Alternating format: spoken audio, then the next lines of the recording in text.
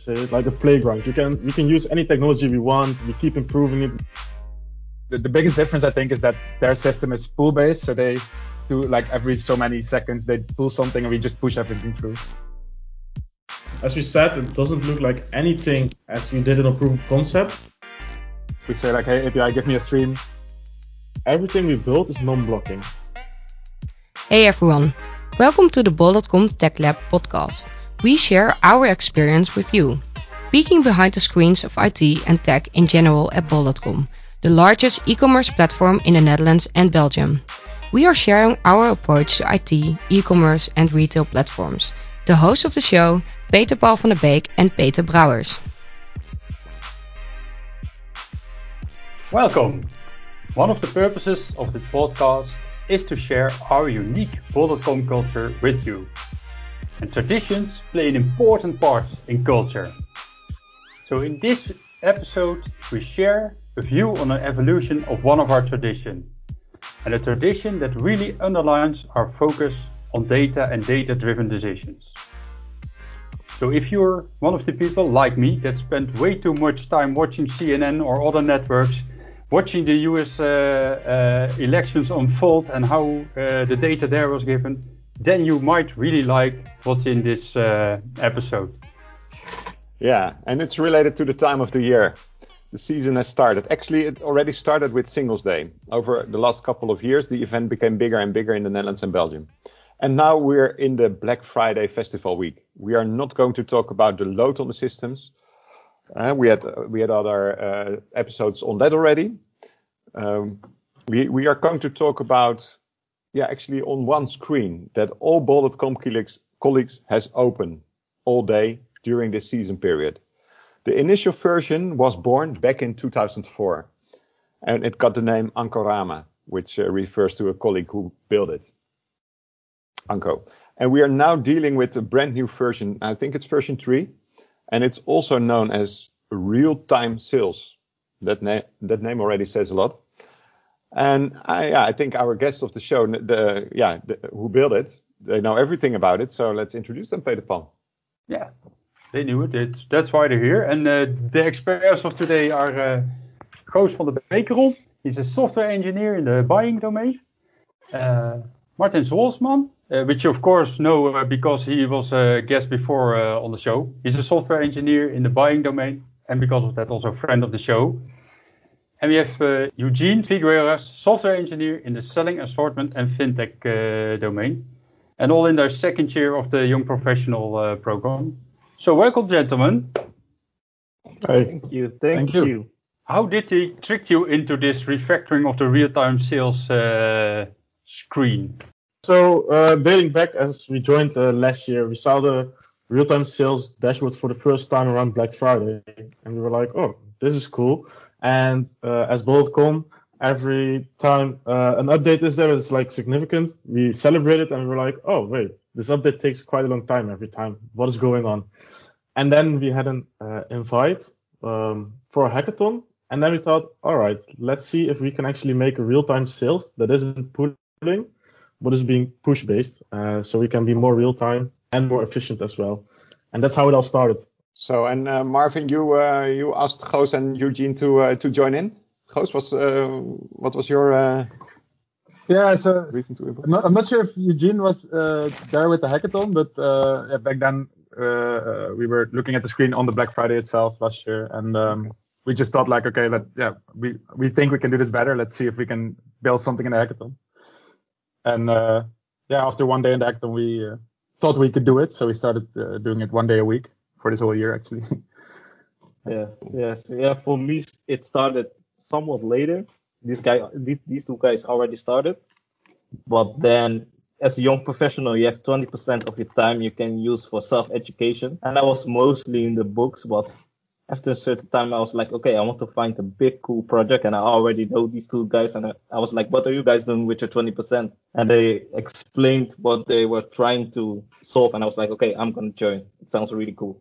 Yeah, cool. Yeah, so we introduced a new item on the podcast. It's called the dilemmas, or the statements, which you can react on. And this statement is for you. In this period of time, I cannot produce one line of code. Real-time sales is too addictive. Yeah, so it's relatable, but in a different way. So for me personally, real-time sales is very addictive to keep making it or keep improving it. So for me, it's still writing code while looking at the screen. Like, see, okay, I can change this, or we can introduce this new feature. Right? We can see the different revenue per platform or stuff like that. We keep introducing it. So it's addictive to look at, but addictive to improve as well. We have one card on the screen that shows recent purchases, so what people just bought and where they're from and whatever. And we had a delay in there because it's way too fast if you just show every order that comes in. And actually, one day my manager texted me at like 8 o'clock, like, "Hey, it's going too slow. Can you make it faster?" We created a special mode for her, so it shows faster. And for you, Eugene? And the same for me, like what Marvin said, is like it's really addictive to just keep improving the system. And people also give feedback. Oh, it would be nice to have this feature, and after work hours, you're still programming, discussing things. Even in the weekends, we sometimes come into a call and just start working on RTS. Like, it's really addictive. And it's also nice to hear that nice feedback. Yeah, so the feedback is amazing to hear. And then the project feels like, how do you say it? Like a playground. We can use any technology we want. We keep improving it. We keep testing new technologies out and compare it like, okay, can we use this or should we go this way? And how can we keep improving it? And without any limitation, basically, and giving the full Bol.com playground, it's interesting. You just keep playing. What I hear from this is that for you as software engineers, that the feedback and the ability to use new technologies, that's really the addictive part, because you really can see really fast the things that you improved or that it didn't work, that you had to improve them. So that feedback, that's really the addictive part. Hey, on social media platforms, it's also been about them being too addictive. Did you use any hacks to make this really addictive for the users, or is just watching the data addictive enough in itself? Yeah, well, in the previous real-time sales Ankorama, people were comparing our version with the Ankorama, and they thought like, Ankorama more because you have this peeping function where you can see what people bought recently.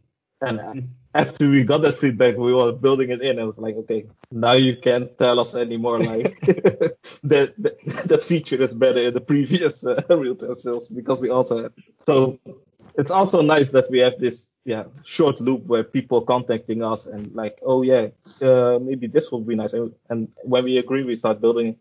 Also, people kept comparing it, and I think last Friday we implemented the first feature that is new in our system that is not in the old one, which is showing you the difference between our web shop and our apps, the revenue on that. And so I think from now on we can start implementing stuff that's not in the old one and make a full difference. Yeah. Hey, maybe it's good that you describe first. It's hard to show, of course, during a podcast, but for the audience, try to describe what you show on the dashboard. What are the main components? So in the top, we have 3 cards. One is showing the revenue in real time. One is showing the amount of orders, and one is showing the amount of products that we sold. Then we have a row that compares, for example, sales in the Netherlands versus sales in Belgium, average items per order, average value per order, or where is stuff sold. So is it sold on the web shop or on the app or on the iPhone or Android? And then we have 3 more cards. One is showing recent purchases, like we just talked about, and the other 2 rows are showing top 10s. So what's the top 10 highest revenue products, and what is the top 10 most sold products? Yeah, and in this top row, what you described with the 3 graphs with orders, items, and revenue, what's really cool in there is the relation with what we call the best day ever, the record-breaking stuff. That makes it really, for me, in this period, I got distracted a lot because, are we breaking records or not? So you can really follow it during the day.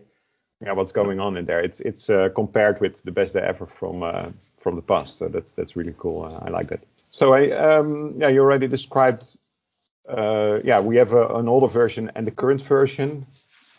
Why did we need a new one? We didn't necessarily need one. But yeah, as a developer, you're like, maybe it can be better, and that's how it started.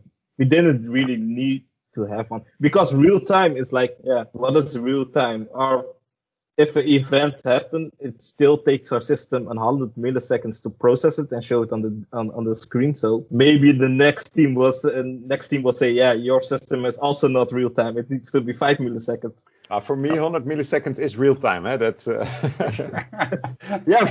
everyone else, but maybe other people are like, the previous server, the Ankorama, it's like, let's say it updates every second. Maybe for that person, it's also real time. It depends. It depends on the person.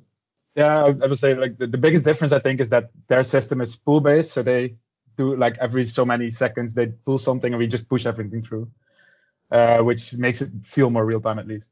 Can you explain that a bit further? What do you mean by that? By pushing and pulling?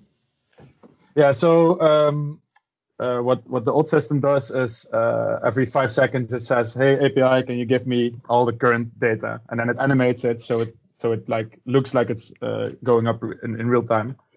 But we don't need to animate it because every order that comes in, we just push it through. And I think like on average, we do that in 30 milliseconds from taking it in to showing it in the front end. And so it's that fast that it just looks like it's animated already because it comes in that fast. Yeah, but that means you're not talking to the API, you're consuming something else. We are listening to our API, but we are never requesting something from API. We just, when we start up, we say like, hey, API, give me a stream. And that stream just goes on until you close the website. What technologies or what design patterns did you have to use to achieve this maximum processing time of 100 milliseconds? The most important thing is that everything we build is non-blocking. Everything is fully reactive and with back pressure in mind. So this means the system tries to process the peak load, and if it's not, it will slow down pooling, and it will still process at 100% every single time. This means it's more optimized. So there are no threads waiting or resources being wasted with doing nothing. It's always only when needed and maximum capacity. So the data comes in from PubSub, that's being reactively pulled and then being processed and saved with AutoDBC in our Postgres database. Once it's saved, we have built in some triggers to do a proper aggregation without reading the database, only updating it. So there's also a big gain for us. We don't have to read the database, only on startup of the API. We read aggregated data for just a day, and we cache that, so we don't have to query the database anymore. And then from that point on, the trigger is triggered, and it notifies the API as well, like, hey, and I'll ingest it, I'll update the cache, and send it to the front end.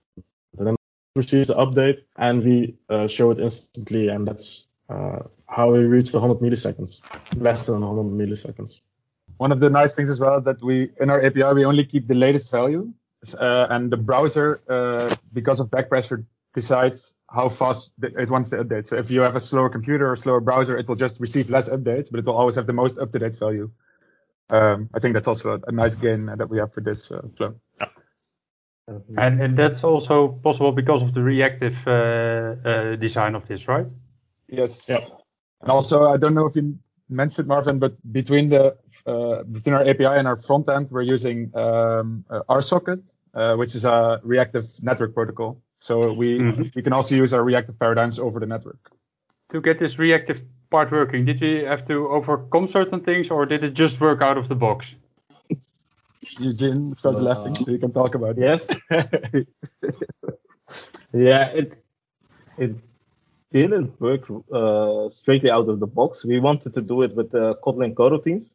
We tried to write it in coroutines, but we didn't have enough knowledge to get it working because we had leaks. So we switched back to Reactor, got it working, gained some more knowledge, and rewrote it again in coroutines because coroutines are much easier to read than Reactor code. So there was a real learning curve there where you had to try out different technologies, basically building upon the learnings that you did, and in the end going back to the thing that you know that could work, namely the Kotlin coroutines, and then you got it working because of all the experience and the knowledge that you built while doing this. And I think that's actually a great example of how to do this properly.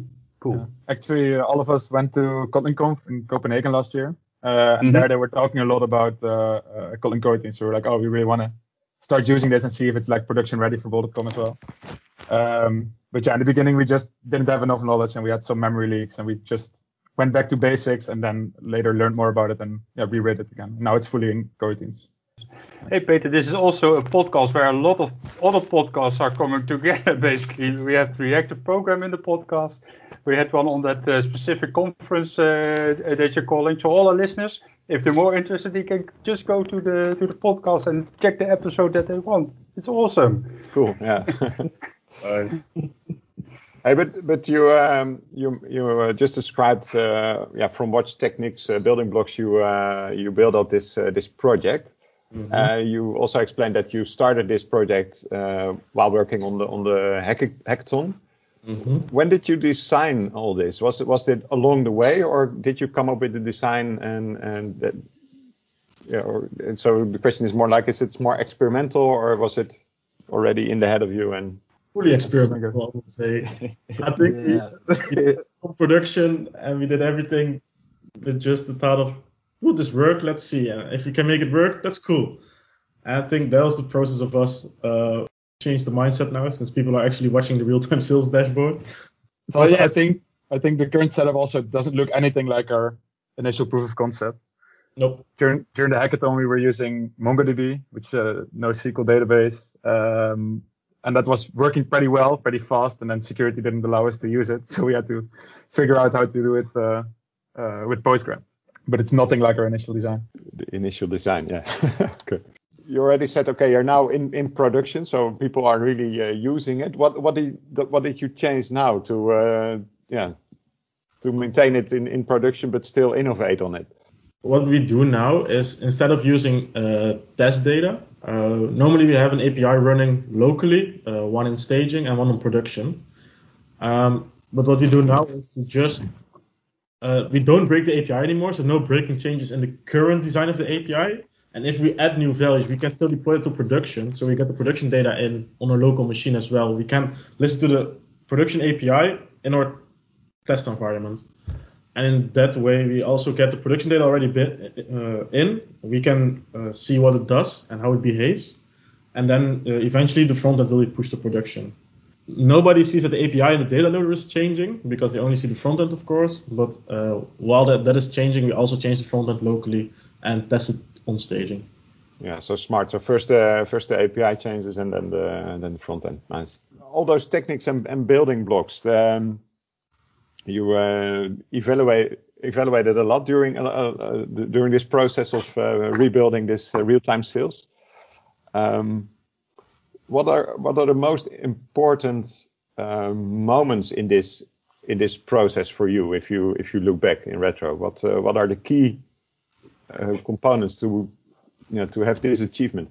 I think the key components is being creative. As we said, it doesn't look like anything as we did in a proof of concept. While the proof of concept was working, we had to rethink everything and see what we can do. So I think being creative in that sense and being open for new techniques as well.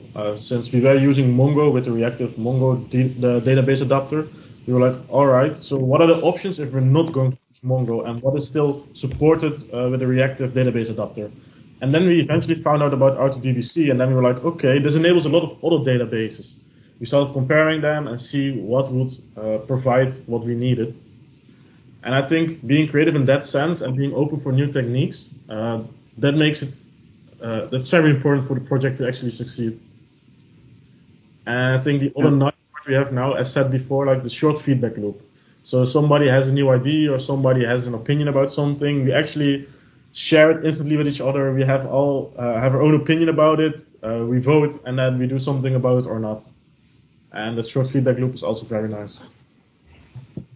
Yeah, for sure. And one other thing that's very creative that I think is very creative that we did is that in order to remain the speed with Postgres that we were having with Mongo before, we made like database design in which we never really read from the database. We only write and stream data through. So we only have to read when the API restarts, basically, and the rest is just streaming based. I like that a lot because it's not really how you would think a SQL database looks if you are an outstander. I think it's pretty cool what we did there.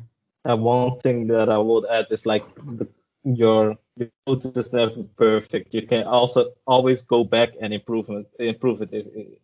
So because we had it working in Reactor, we could say, it works. Let's just stop. Let's just keep using this. But we went back with new knowledge and rewritten it again.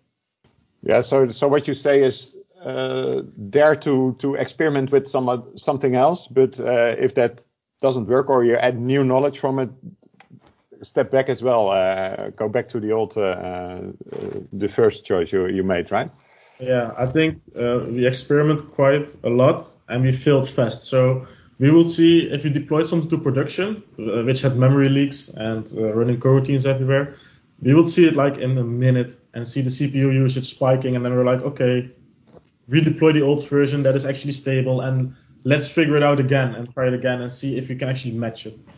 And when I look at the front end side, this version has similar components as the previous one, with and based on the graphics and that kind of stuff.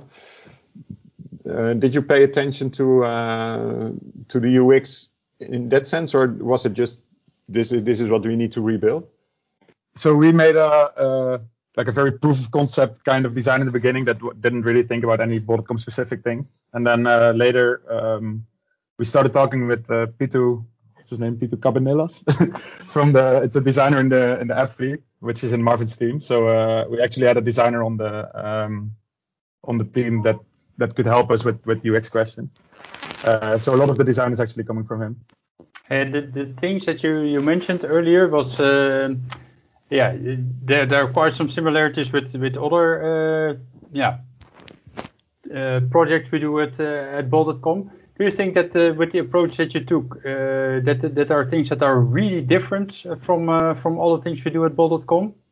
I think like the way that we communicate to the front end is really different. Like we use RSocket for that. That's protocol really designed for talking between microservices, and you don't really see that within Bol. You mostly see like simple REST calls to a microservice instead of this protocols especially designed for microservice communication. Also, because this is not really a like production critical service, we can use a lot of experimental features and be early adopters for a lot of our. So we use Kotlin coroutines, things that are not in their production release yet, which is I think also pretty cool that it gives us this option to try out, be beta users basically. Yeah, I think the main techniques that we used weren't even out production ready, while we already built we used it to build the real-time sales dashboard basically. So it was experimental coroutines, experimental Vue 3 that is actually released now. So during that development as well, Vue 3 that we used as a beta alpha version, we also had to implement the new fixes from Vue since it was still an alpha. So that was also interesting to keep updating the libraries and being cutting edge on them.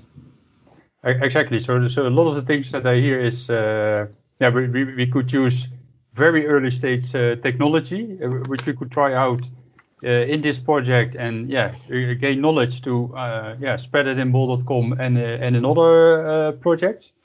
We use the reactive approach to the front end, which really isn't that because lots of the pages that we show have quite static data, and this is one that reactive way of communicating is really it really has an advantage. So we could also experiment with that. So that's really cool that we could do this. Awesome to hear from you. Hey, and I hear you say it's not a business critical system, but coming Friday is Black Friday. Are you on call in the evening? Can we call you if it breaks down? I'm pretty sure we will be available. I think so as well. The later the evening, the less available we will get, probably. not because of availability, but because of other reasons. Hey, let's talk about. You already implemented a lot of great stuff you were thinking of along the way. But what can we expect in the future? Do you have already an app in mind? Because app first is, I think, the credo nowadays. What do you have in mind for us? An app, I think an app would be not probably gonna be on the planning, at least not in the near future. But maybe this coming Friday we will also implement a new feature where you can see the difference between what Bol.com generates as a seller and the partners generate on the platform, and that's a feature that we want to build in, and that's gonna be available soon. But an app in the near future, not. Yeah, the reason I think an app will not really work is because you need VPN access now to get data from our backend systems, and only internal Bol.com employees are allowed to see it now. So I don't see that much extra value in an app. It's possible to see it on your phone if you want to, but then you need a VPN on your phone. Yeah. Which I know my product owner, for example, does it. I know some other people do it, so it is possible. But I don't see us building an app anytime soon. Mm. One of the features I think that might be cool, though, that a lot of people are talking about is showing that, for example, the top 3 shops within Bol.com. So is fashion doing better than sports or something, for example? And another cool thing I think would be a heat map in Netherlands and Belgium. So you see like orders popping up in real time in the map. Coming from where? Yeah, okay. And you already said, Eugene, distribution on what sellers do and the retailer one, the retailer Bol.com does. But maybe thinking out loud, wouldn't it be great if we kind of offered this same tool to our sellers? Did you already thought of that? Is that? I think that would be an interesting security question. No, but I mean, share their specific data. So I don't know, one of our retailers, I don't know, a pet shop, could just see their data of last year and this year, just like we at Bol.com could. I think that's. There is a team already working. That would be actually pretty nice to share with one of the partners. If you could create such a dashboard, that would be pretty nice. That you can really check your performance. But we already have something like that, building that. Yeah, where Brian was in, Brian and Koen were in that team. I forgot the name. Yeah. Team Terraplex. They built something. Terraplex. It's just not real time, so it might be interesting. I see already Goos doing some brain stuff going on in Ronald. Yeah, we can do like a collaboration with Team Terraplex, maybe. Who knows? The next hackathon, guys. That would be, would be awesome. Hey, other future developments to share, or is it a surprise? Yeah, let's say it's a surprise. Right. I do think like if people have ideas, they can always like this is just to colleagues, not to public people listening, but they can also come into our Google chat to give ideas or come. We're open for suggestions. Well, even for people outside Bol.com, if they have suggestions for such dashboards, etc., then please comment on sure. techlab@bol.com or on the Twitter and etc. Would be great. Hey, Peter Paul, looking at you again. Yeah. No, it's awesome what we did here, and I think for a number of reasons I already mentioned that we could use really cutting edge technology, really quick feedback loop, really short feedback loop. Still, something that a lot of people watch because you can make fun of the number of users, but it has still more users than a lot of other internal applications. So that's and people will notice the coming days if it's down. So in that sense, it's critical. So I think it's awesome to do things like this, and I really see the benefit of this. So what we really want to share now from your point, guys, is what's your takeaway that you really want to share with the audience to either do a project like this themselves, or what you learned, or what should they really remember from listening to this podcast? Yeah, for me it would be fail fast, to learn and make the most use of your resources. So, like, don't write for your program to run on. It's like driving on the highway in the first gear. Write reactive code, shift up to the fifth gear on the highway. It would be much better. Make better use of your resources that you have.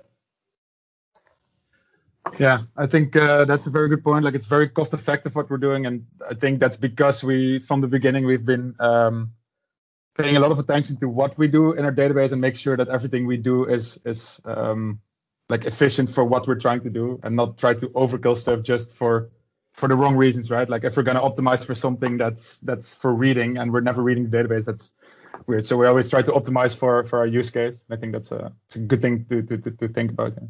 And I think my takeaway would be begin small, so you can actually prove it to yourself if it's even possible what you want. So make a minimalistic MVP, make it really tiny, just like, okay, can I get data through real time? If this is possible, yes, okay, we can continue working on it. If not, we should think about something else. I think that also is a nice approach. Yeah. Especially don't forget to have fun. Yeah, that's true. I think we have a lot of fun during our days at the office back then, and now also as well every Friday, being in the call all day with each other and having fun and thinking out loud. Yeah. And if the company you work for gives you 20% of your time to do this kind of stuff, then use it.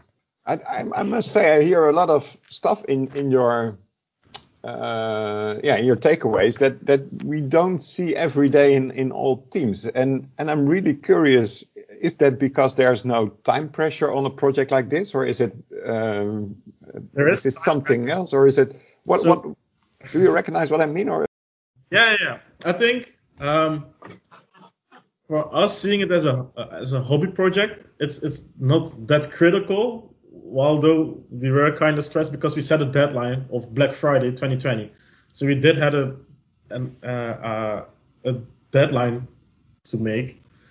But then on the other hand, it's our 20% personal time we can spend on anything, and we found this project we are just like emotionally invested in nowadays, and we just like want to make the best out of it. So I think that passion is really good drive for what we're doing. Yeah, and it's also there's no pressure from business to get into the. I mean, now it's coming more and more, but like we spent almost a year on this without any business pressure. So that means that you can really focus on the technical aspects and make sure that's on point. And I guess in different teams, delivering business value might be more important than technical aspect. Yeah, but what I learned from this is that maybe by relieving a bit of business pressure, that you get more room and space for experimenting, which in the end gives even better or other solutions. And I think making cost-effective code is also business value. So maybe it is a good takeaway. Yeah, if you compare it to the old real-time sales, that's running 4 times as expensive as a current setup. And I think if you look at the cost for a whole year, being having no business pressure and actually having time to optimize stuff really does add value. Yeah. Wow. Cool. Yeah.